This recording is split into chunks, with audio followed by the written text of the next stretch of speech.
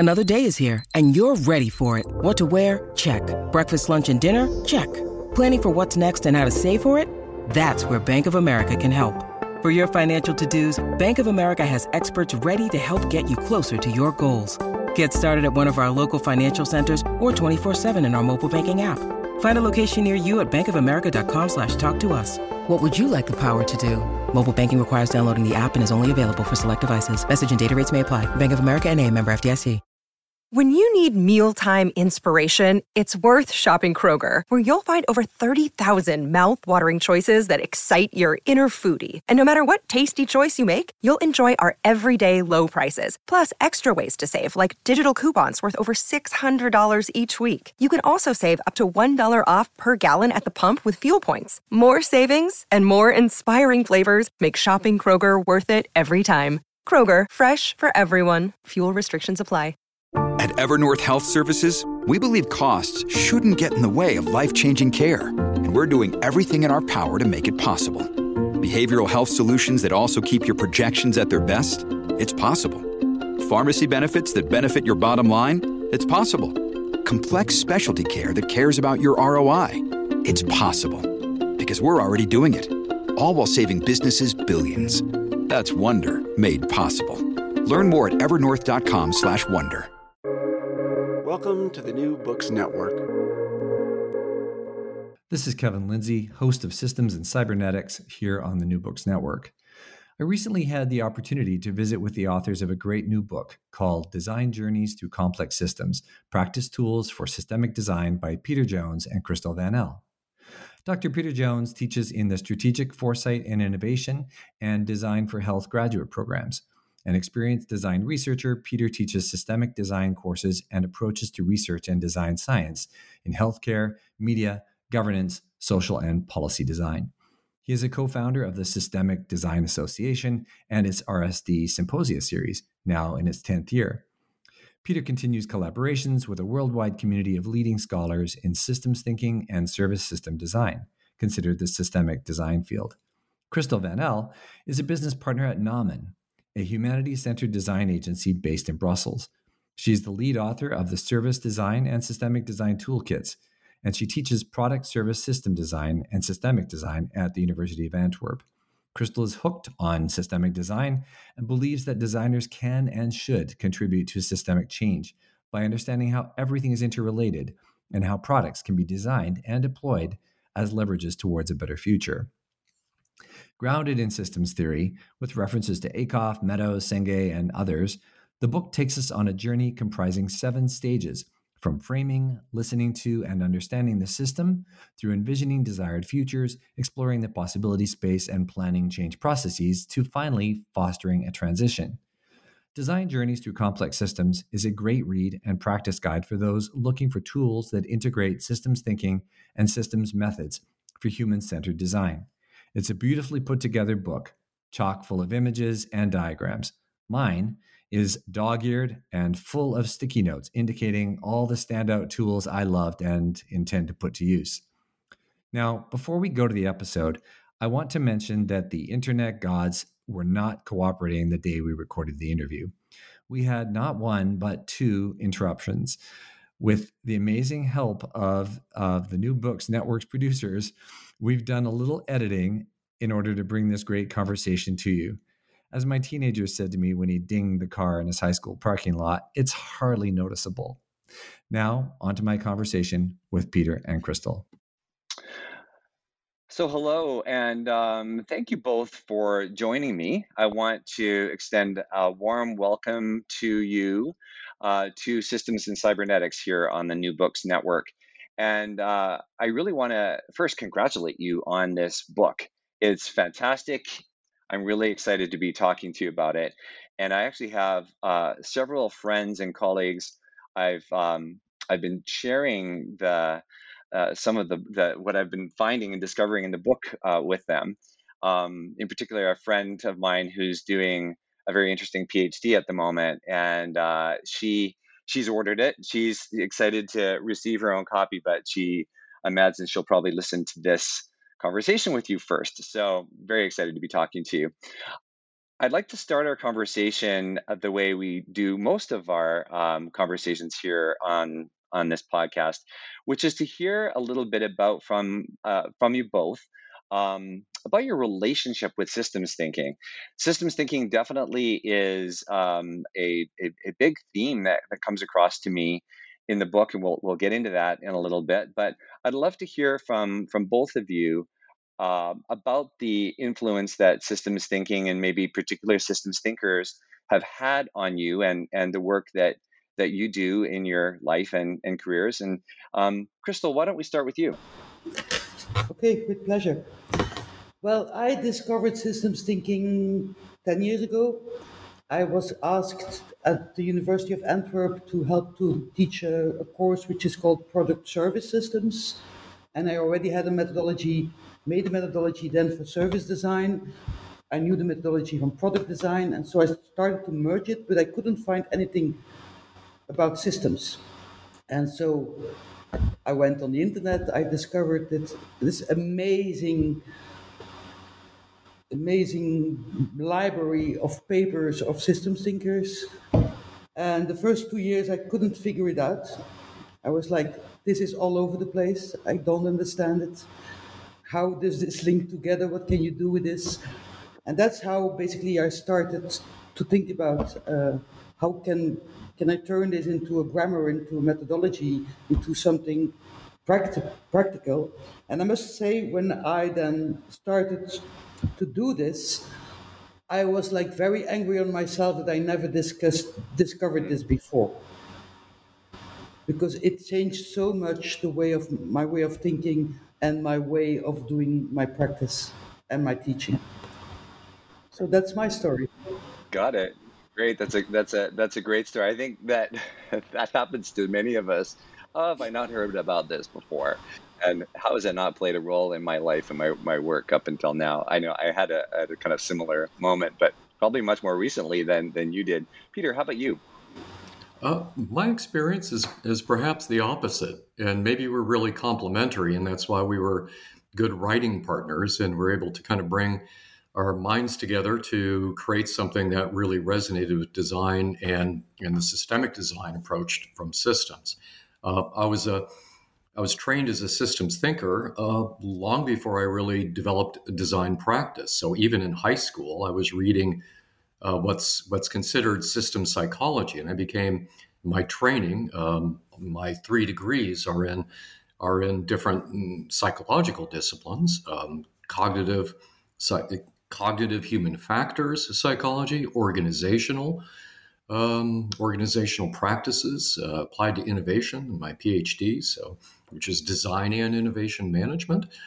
And so probably my first exposure to systems theory would have been in high school with R.D. Laing's anti-psychiatry, as it was called. That led me to, I had several mentors as an undergraduate. People like Marshall Spangler introduced me to Bertalanffy and brought me in as an undergraduate to talk to his college classes. And I didn't know what I was talking about yet, but I just was like thrown into it with the kind of community at the time. This would have been in the early 1980s.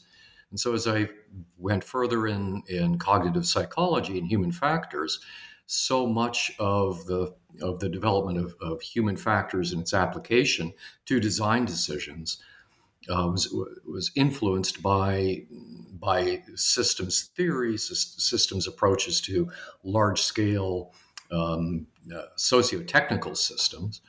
And so in my PhD, I was mentored by Alexander Aleko-Christakis, who I still collaborate and work with.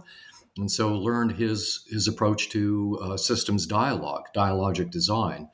But by then I had been learning. I had developed a design practice through work since the late 1980s. And so it became more integrated really from that period on. But I was still always really led by my training in psychology and social science disciplines and the application of those theories to practical design processes in doing design work. So that's why I'm the writer and not the visual designer in the book. More on that later, because it's an absolutely beautiful book that has to be visually appreciated. So we'll talk a bit more about that as well. One of the assertions you make as you open the book is that designers, social innovators, and business leaders are now called to address transformational challenges for which we have no relevant academic or practice training. And just even hearing both of you talk about your early exposure to systems thinking, and Crystal, yours is more recent, but nonetheless impactful. I'd love you to just talk about this particular challenge, the challenge of systemic challenges and these transformational challenges, and there's a litany of them we could go through here, but just talk to, and I'll let either one of you jump in or both, or however you want to do it. Just speak to this issue of how maybe we're not really prepared to be tackling these challenges, and how maybe you've got an approach here that could start to address it. Everybody understands now. It's a good time for systemic design, of course, because we have all these disasters happening, crises, pandemics, wars. So people are waking up. That's for sure. People are like grasping that it's time that they should change the system, but they don't know how. And it seems for most of the people that it's like undoable on an individual level or at an organizational level. But still, people are trying, and I'm trying to more and more look for other ways of doing things, and are getting more open to it, especially from the governments now. In Belgium, so both the regional, the federal, and the European governments are now open to systemic design and calling more and more upon us to help them out and to find basically their own methodology and their own way of working. Because, of course, in the book you have a lot of tools and templates and techniques, but that's not enough. You have to make it your own. Is that an answer? Yeah, I absolutely. You reference messes in the book, of course, and I think that's kind of what you're speaking to now. Some of these big messes that are undeniably systemically connected, and the unraveling of these messes is kind of key to beginning to address them. I think you've got a lot of tools that begin to look at, whether it's understanding the system, listening to the system, and so on, which I want to get into, of course, in detail. But yeah, that was a very insightful answer. Crystal, what do you think, Peter? Oh, sure. We're working with many different audiences now.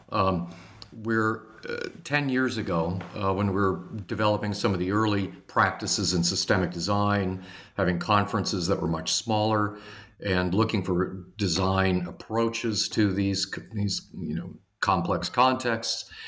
There weren't as many audiences yet. We were starting to develop different policy labs, especially across Canada. That became really something of a trend from maybe 5 to 8 years ago, and that's still continuing. And the policy labs have incorporated different strategies for what could be called systemic design. Some have been explicitly systemic design framed, and others more strategic foresight, design thinking, but they're drawing on some of the same bases and trying to bring different flavors and tools of these practices into audiences where you could have a broader spread and broader understanding of working with these practices. Again, as Crystal had suggested, she is finding more and more public sector work, and public sector decision making is really not known for dealing with high degrees of ambiguity and decision making in a very democratic way, which is something that that design approaches are very good at. So the integration of this kind of democratic, collaborative, design-led approach, while taking into account at least the human systems theories of systems approaches. This is an integration that was probably foreign to a lot of public sector just a few years ago. So that, and it still is going to be. I mean, people come and go, and you have a lot of different decision makers coming and going. That's not, so I think a big part of, our big audience for the book will be different design teams, you could say collaborative teams that are in practice designing solutions for complex situations for which they're grappling with now the intersections of multiple situations, their own. So it could be, as we're seeing in municipalities work here in Canada a lot, it's I'm working with research on dealing with climate change action planning in municipalities with their leadership processes, with changes in public engagement for other complex issues such as housing affordability and social justice issues, all interrelated. And so you can't just deal with that mix of issues in a linear way.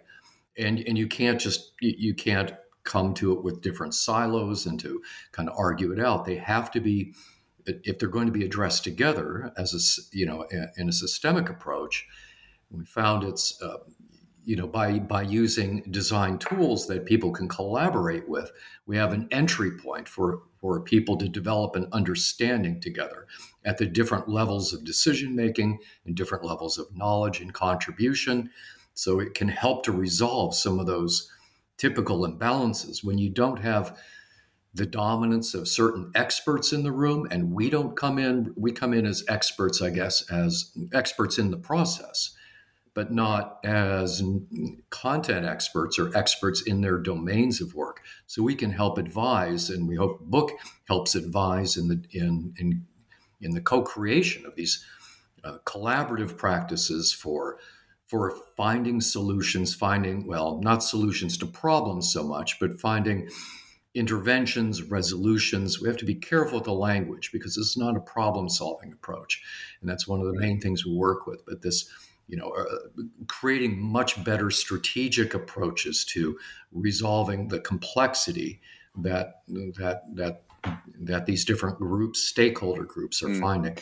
Very interesting. I want to just unpack that a little bit. I am unaware myself of the extent to which design, the concept of design, is understood or appreciated in these kinds of contexts. To me, I don't know if this is like a common thing, but I guess my question is this idea of design and designers and a designerly approach, maybe not new, but is it only now being maybe better understood as a role and a function and in these kinds of settings that you described? Yeah, well, for me, design has always been about sense making. And unfortunately, a long time, this sense making had to do too much with sense making for the user and sense making for the company, and didn't look broader at sense making for the whole of society and for the planet. And that's something that is changing now. This mindset is changing, and designers are more and more aware that basically what they are doing is causing a lot of harm. Not always, but there are a lot of side effects that are really not good. If you look at disruptive services like Airbnb, that's not, in the beginning this was really nice, but now that they scaled up, they are disrupting the cities basically. And so, yeah, the design community is getting aware of that, but always there has been this spirit in the designers to want to create impact in the world. That was always the intention. And I hope with systemic design that we can really make this happen. I'm reminded of the only other time I've interviewed co-authors on this podcast was maybe almost 2 years ago. I interviewed Ray Eisen and Ed Straw on their book, and we were talking about uh, systemic sensibility and just kind of possessing that was kind of key to like any of this is like, okay, if you don't understand all the ins and outs of systems theory and practice and whatever, that's okay, but start by developing and having, in this case it was we're talking about governance, and that establishing and really encouraging a systemic sensibility. It sort of seems like what you're saying, like in this context of sense making, that it's this design sensibility is really a sense making sensibility that that has to underlie kind of all of our work. I think that's a good way to put it. I mean, we discuss that in the book, and we present the different types of engagement or workshopping processes, which in essence are different styles of engagement for different sets of tools for the stages. So we've created opportunities for sense making from the research, sense making from the participants in the system, as we call that, as the people that are in the front lines, say, of a healthcare system. We wouldn't normally just get a group of policymakers together in a room and then talk about the people in the system without them there. There is really a sense in which the sense making has to be done with people who are subject to and at risk in the system itself, that understand the kind of issues that they're dealing with on a day-to-day basis. So there's that level of sense making from the kind of field research that we do that we advocate in listening to the system. This is a typical process in any design methodology, whether it's service design or user experience. In fact, in the book we have, which is now pretty well known, a model of the 4 design domains from essentially design of artifacts to products and services to organizations, including social innovation, which is done through organizations as well, and so their impact. And then systemic design we consider at the level of often called transformation, either multi-stakeholder, multi-organizational, sometimes industry-based. And so sense making is very, and this is an idea developed by Gary Van Patter and myself over going back to early 2000s even, is that the design 3.0 and 4.0, designing with and for organizations and multi-organizational, multi-stakeholder contexts, involves much more sense-making than designing in the sense of creating brands, artifacts, tools, and outcomes that are interactive and tangible. So design of products and services, or as complex as that may be, it is still very well understood in terms of sense making.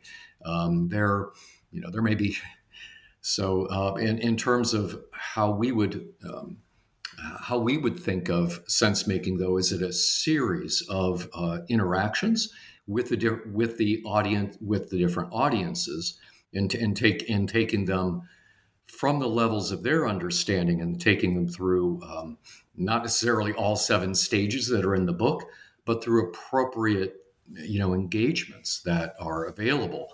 And available to their understanding, available to their ability to participate in that. So I would like to add something to the sense-making ideas that Peter talked about. I think there is also this idea of the sense-making in design on a meta level, on a much bigger level. I mean, all design should be aiming for sense making, and then I mean sense making in life, sense making of life. So basically, that's what I would like to add. Yeah, I think that's really interesting. When you I'm just trying to also remember right now. Did you call it strange making? So rather than differencing, yeah. So differencing, Hmm. yeah. Yeah. Strange making is essentially the design practice of developing an artifact, consider a website, a product, so it's distinctive, that stands out, it reflects and represents the brand. So it's actually making things that are familiar strange so that they appeal to the market. And so any type of new product will become normalized after a while. And so there's this kind of constant pressure in the marketing, and design's influence in consumerism is this kind of continuous creation of fashions and trends that create what's strange enough to be distinctive and to draw a new market forward. And so the sense making, so that's essentially what a big part of what strange making is, and why it's so linked to traditional design practices, and why designers are very good at this in creating these distinctive identities. But in sense making,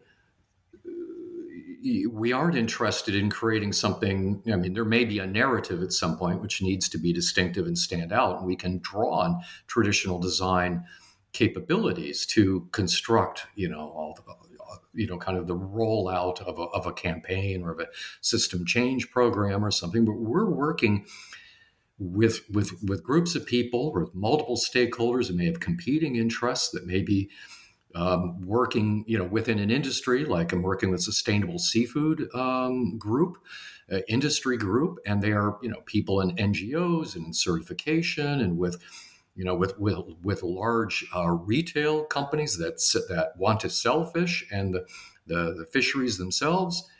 All these representatives may have competing interests in the sense making between them. They are the experts in their own domains. They have to reach agreement and understanding, and have some understanding about the trade-offs of these complex situations. And it's not about coming up with something that's going to be cool and strange that everyone agrees with, which is maybe what designers would do once you've hired them within a company. But with the kind of roles that we're playing in systemic design, it is about working with those stakeholders in these co-creation practices. And that's why there's such a range of tools that we wouldn't ever use them all, but some of them are very common. We use them quite often. The actors map, the context mapping, causal loop diagramming, or called story loops, synthesis maps, these kind of visual narratives. A lot of these tools we use quite frequently, and we use the other ones as power tools, or use them as planned and as needed. And so that's what we're trying to train people in processes of multi-method design for sense making, with very mixed audiences. Interesting. I don't want to take us down a rat hole, but I did have a reaction to this whole sense making and strange making piece. And I kind of wondered if, in the same way you were talking about strange making in maybe, a website or the launch of a new product, that kind of thing, if it has a role in transformation or systemic change making. And I think about what comes to mind is kind of like activism, or like things like Extinction Rebellion, and actually using a process of, maybe sense making brings us into alignment, but maybe kind of emphasizing or demonstrating the misalignment needs to be part of a process. And maybe that's I was kind of struck by strange making in that regard. Does it play a role in that kind of way? Crystal, do you have any thoughts on that? Well, there is this notion in systemic design of attractors, of places, activities, products, services that you construct to get people's attention to a cause. And in that sense, it could be linked with that. Yeah, and in terms of activism, I mean, I think we're trying to get kind of upstream of where the activism actually happens, so that the real often activism is meant to get like public attention, but what is their intent to draw further after they get the public attention? I mean, what is the real policy goal?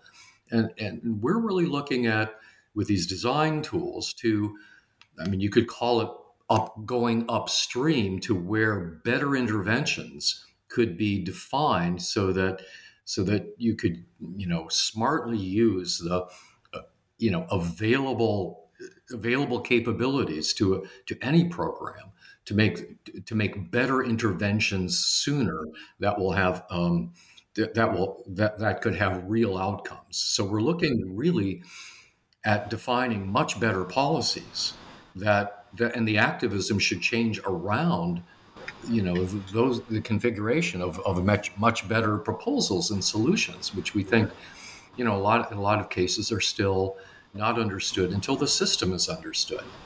So it's not just let's do something, which activism often is, because I work with the peace movement.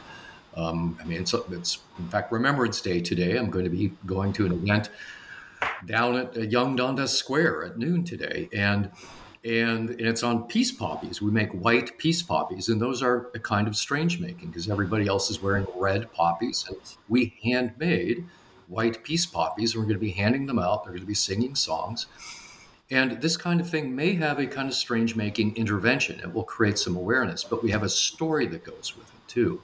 It's not a big intervention, but it is a type of intervention. What is also super important is that, especially for policymakers, is that they realize that one intervention is not enough. There should be a mix of interventions, and they should all be linked together. They should work together. And that's in Belgium always. If you look at interventions from policymakers, it's always looking at one intervention specifically. And so it doesn't work, of course.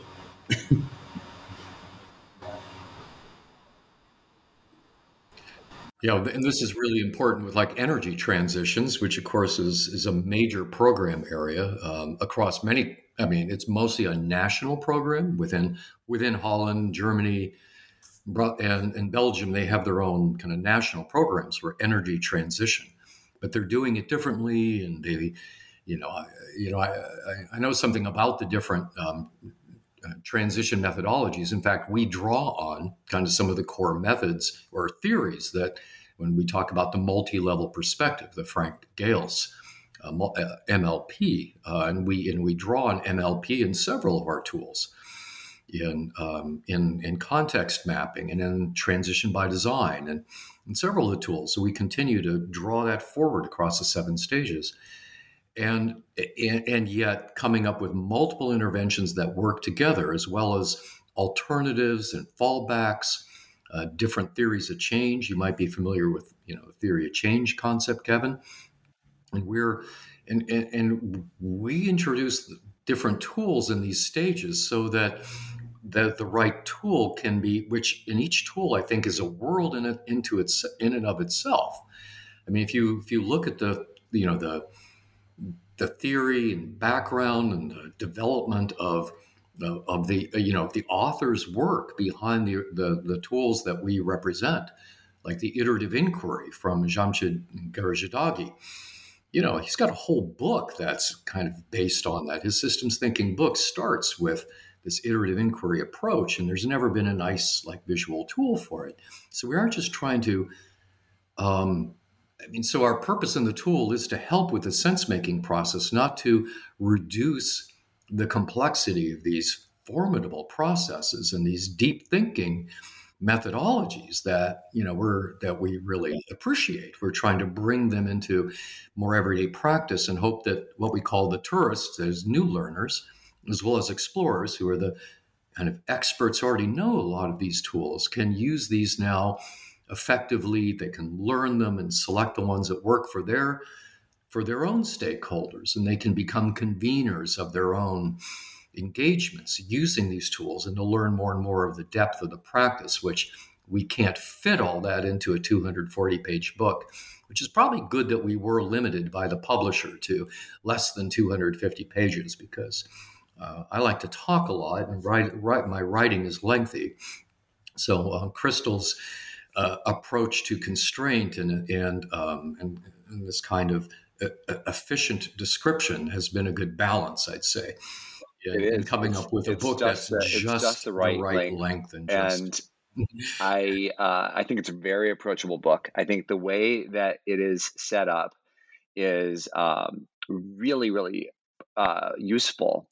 I'd love to just go into talking about the book more specifically now. And I think it's important to note that before the book came the toolkit, right? So everything we see in the book is kind of part of a living toolkit that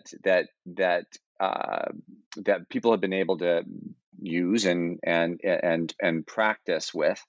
And then you brought it together. You've assembled it in this book. That's accurate?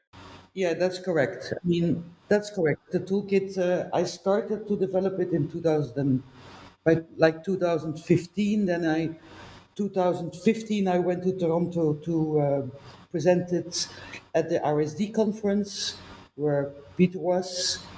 And then Peter got very interested. And then 1 year later, when we were in Oslo, I had worked more on it, and that's where then Peter proposed to collaborate on it. And that's what we did. And so I've been first testing it with my students in Antwerp, then with the best clients in my practice. So from 2015 on, there were already some clients who said, okay, we want to test this. Even if it fails, it's okay, but it looks interesting. And since then, it's becoming mature. We've done lots of projects with it. And also Peter has been using it a lot with his students and with design projects. So yes, you can say that they've been tested, they are matured. And we're still working on more tools.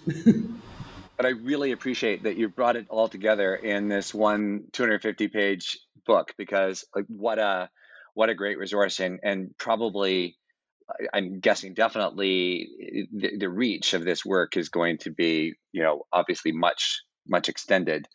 But and you have referred to these stages a little bit, and I think we kind of owe the listeners some explanation of the stages of the design journey.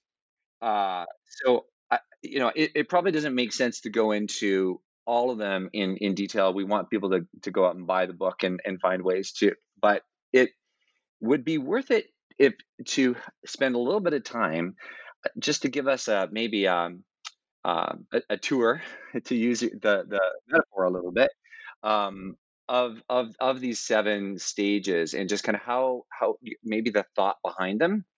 And so I don't know how between the two of you want to do that.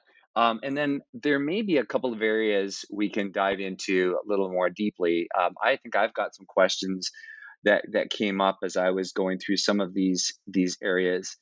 And then, of course, again, I sort of feel like describing this book is a little bit like if I were to go to a museum and see this amazing painting and then pull out a phone and just talk about it to a friend, rather than showing it to them with my video on my phone, because it is very visual and has to be experienced and seen in order for a person to be able to imagine how to use these tools in their work. So I want to say that, so listeners, you really need to get the book so that you can see what we're talking about.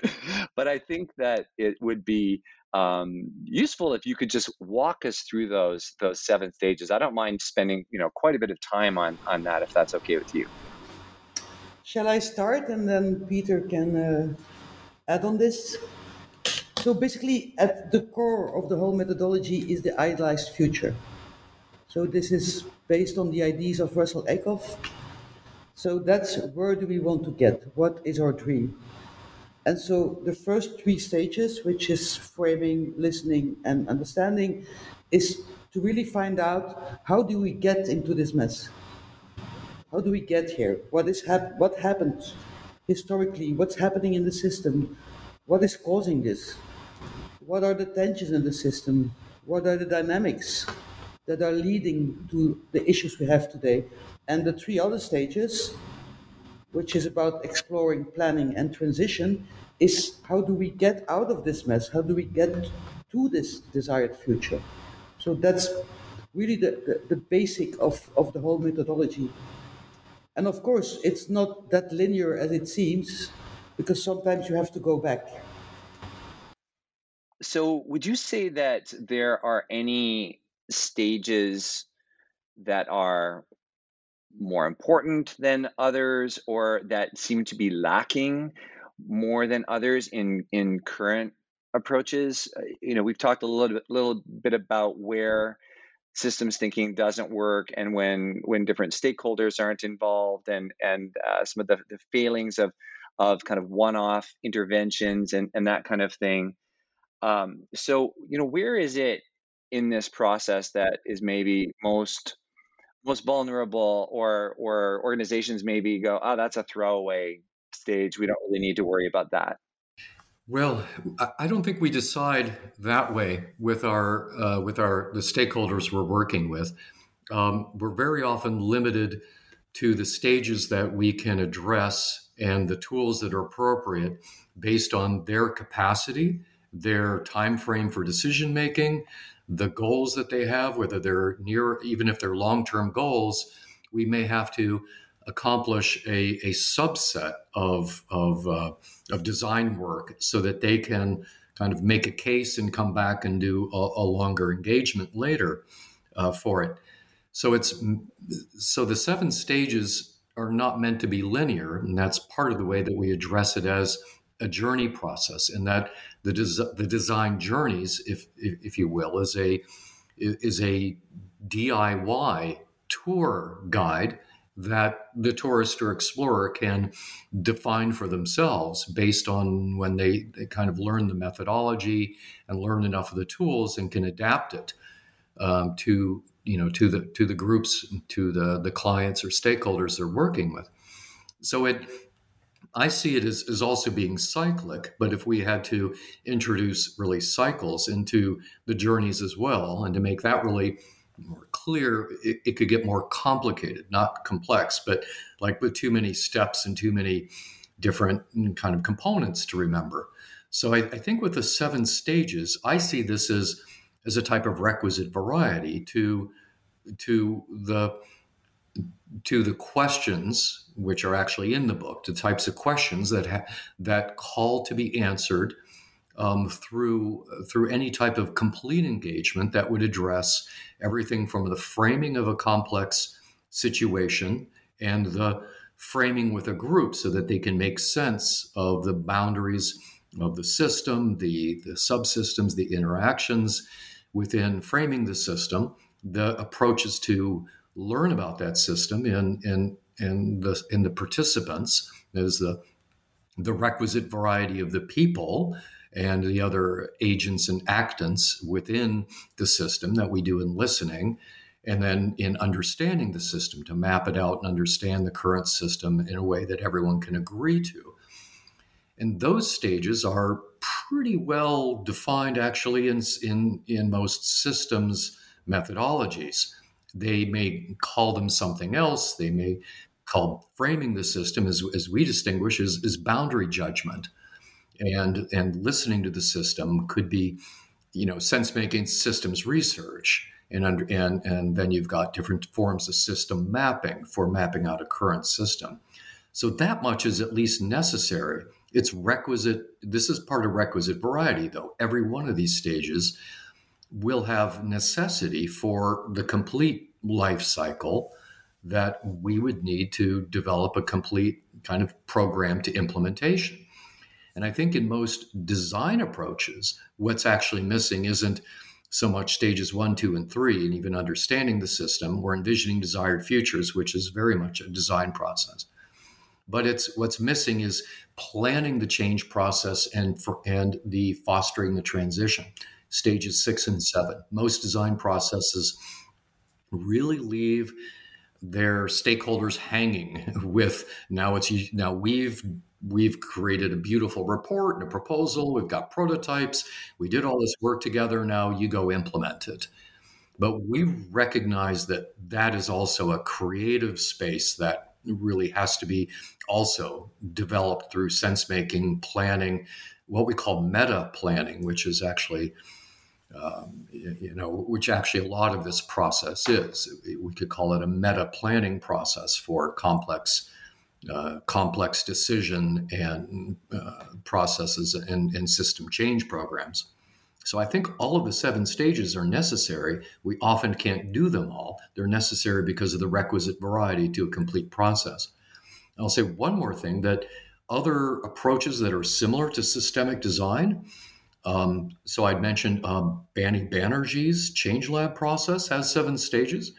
There are a number that have been presented at RSD that are distinctive processes developed in research that didn't use our process, and they tend to have very similar ideas in the 7. They have 7 stages, like Bani's does, and they have this kind of development toward an understanding and envisioning, and then moving through appropriate interventions, testing the interventions, and developing an approach to change, like a theory of change or a transition plan. So these are they're not canonical, but I'm seeing more in systems approaches.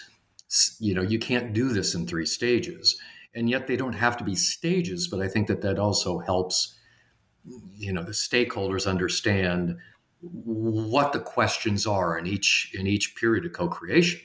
That is what we're dealing with, what our issues are, what questions we're asking, how we're working together, how we're going to collaborate. It's different in each stage. Sure. And I can see an organization kind of going, oh, I can really identify with this, like where we're at in our maturity and in terms of what we're trying to do. So this stage kind of makes sense for us and where a lot of our focus needs to be.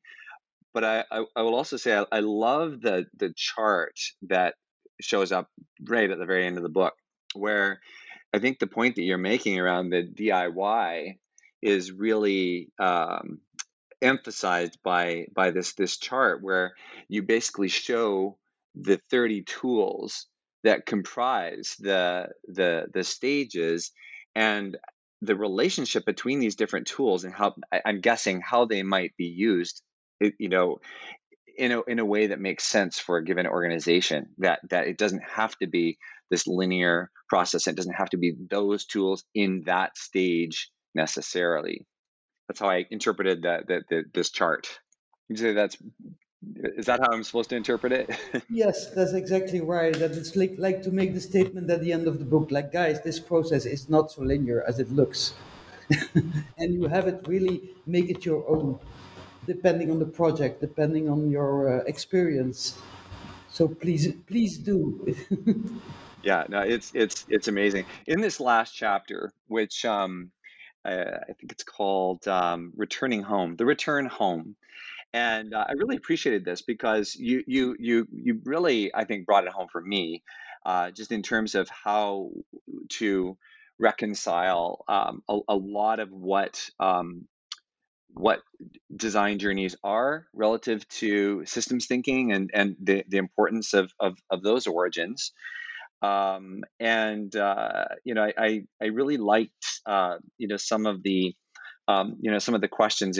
You pose this question: are we designing systems, and does that question really matter? And harkens back to a lot of systems thinking and even just like what is a system, and the language that we use, and how important that is.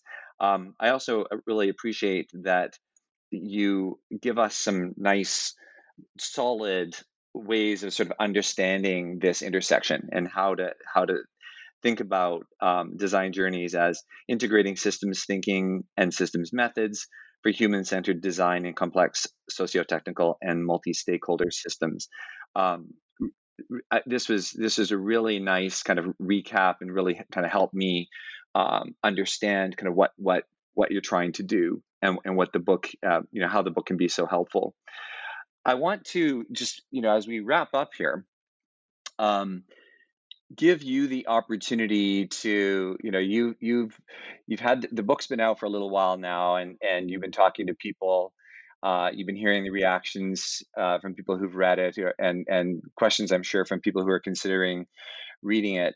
What is the question that I didn't ask here today? And what is it that you'd really like people to know about the book and about this work? I'll just give you the last words here in this episode. I'll start with you, Crystal. Well, the question you didn't ask is what's next, or what is missing in the book. And one of the things that is definitely missing in the book, and I'm working on it already, is about how do you facilitate a systemic design process? How do you do this? Because it needs much more than just being able to understand and to convey the tools. You also need to have this ability to create a real deep dialogue with your group. You need to have this ability to make people feel safe, not afraid for change. You have to learn how to work with tensions. There will always be tensions anyway, and how to put those tensions into your advantage, into the advantage of the group, to learn from them. Because basically, tensions means that there is kind of a very weak spot, something happening there. So there is a lot to do with this. How do you bring this group to the next stage? How do you bring them into action? How do you make them really motivated to change? And then another question that I have is, how can you better foresee unintended consequences of what you are doing? How can you do this? You can do this in different ways, but I would like to elaborate on this so that you avoid that your system interventions are making it worse or are leading to something else. And then another thing that for us, is missing is how can you get it to a higher level and make sure that systemic design also lead to spirituality in life, in the world. And with spirituality, I mean a kind of feeling that you are connected to others, connected to communities, connected to nature, connected to the planet. And so these are like ways to go for the future. Thank you. Peter.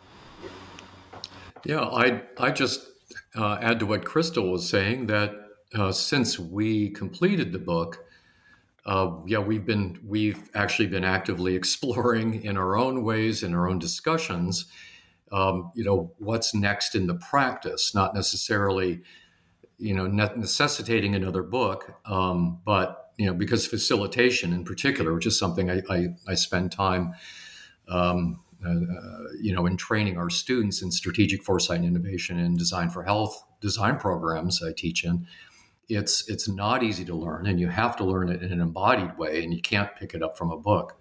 And it would be the same for the kind of inner practices as well. Yet there is a lot to be said on the complementary side of the systems approach. So if we consider, if you look at other broad kind of structural models like integral theory or spiral dynamics, you have inner and outer external.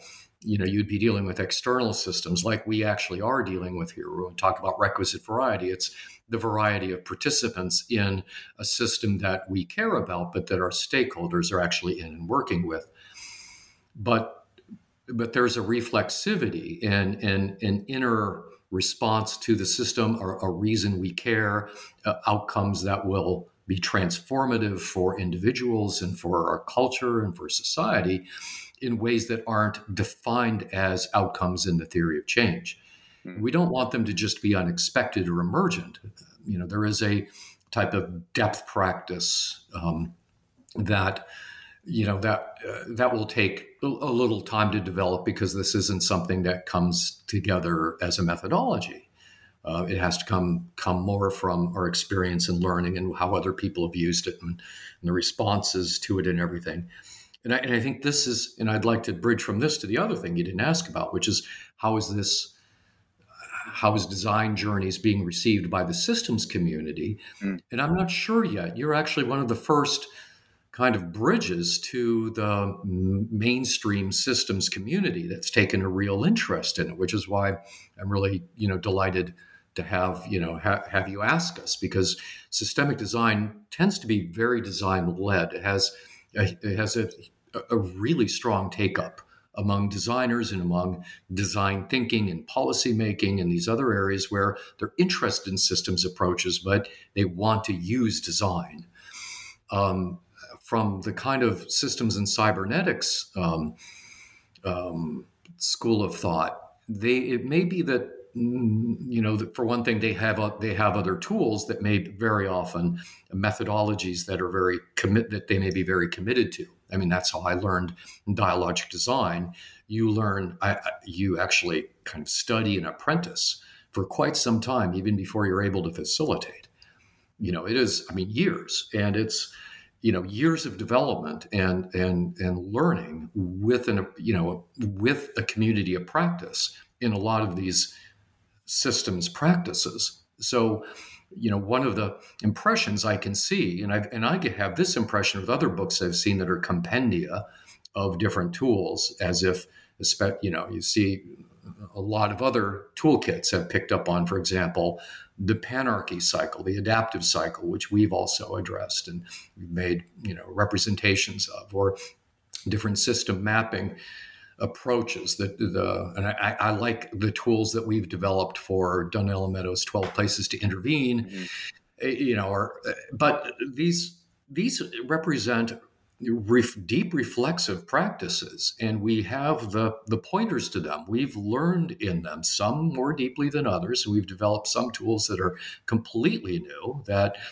we ourselves are not yet deeply experienced in, because we developed them for the book, the ecosystem governance tool, and the different change strategy tools.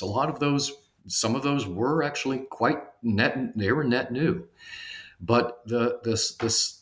What I'd like to, I guess, say with respect to the systems community is that each one of these tools is what's called an eigenform. It is a fractal of a whole practice that is integrated into a design approach where it can be used in a more democratic and co-creative way, and people can learn on their own pace to get depth in that. And as an eigenform, it can have its own kind of role. That is, an eigenform is a second-order cybernetic principle of a reflexive practice. So it's if we don't want to limit it to a tool, then there's so we create a tool that can be used in reflection by a group of people that are using it, and in that self-reflection as a group, they're in a second-order cybernetic process. That is, they've got a direct outcome they're using the tool for. It's first order. They're making decisions about that, and they're self-organizing to make it work in an effective way. They're forming that with that tool, with this eigenform. And we wouldn't use that word in the book, unless we had 500 pages, maybe. But there are ways, I just want to throw a few things out there that we have hints throughout the book that there's a lot more you can do with this, and a lot further you could go. And we don't mean to limit it in it's limited by page count, but not by inherent depth, we think. And I think there's a lot to learn in terms of the whole field of second order cybernetics and design, which is a kind of a different practice area that I'm waiting to hear more from on their use and participation, their use of these kinds of tools and perhaps our toolkit in their practices. Thank you for that. I think that does come through and will be familiar to listeners of this, regular listeners of this channel who are into systems and cybernetics will probably appreciate that. It will come through in many of the tools that you describe. So I want to thank you both, Peter and Crystal, for being here with me today on the New Books Network. Great conversation. It's a very exciting book. And again, congratulations on the book. So thank you so much, first of all, for being here today. Thank you. Yeah, thank you for having us. You're most welcome. I hope we get to do this again. So this is Kevin Lindsay. You've been listening to my conversation with Peter Jones and Crystal Van El, authors of Design Journeys Through Complex Systems, Practice Tools for Systems Design, published by BIS 2022. Bye for now.